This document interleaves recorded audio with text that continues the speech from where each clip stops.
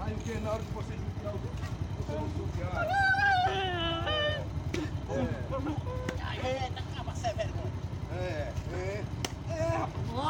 Tá bom, rapaz, tá bom.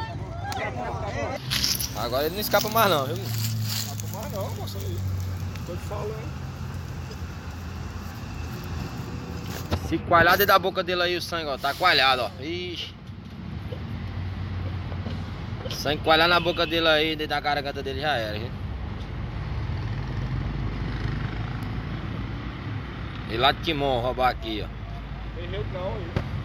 Ó lá, tá coalhando a boca dele, ó. Ah, depois que conhece coalha na boca, ele para de respirar e pronto.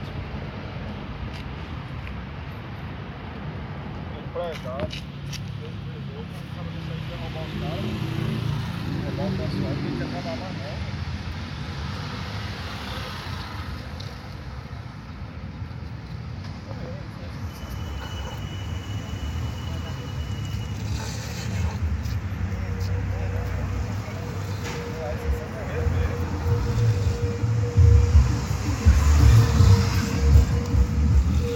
Bota o ré aí, vem pra roubar o velhinho aí.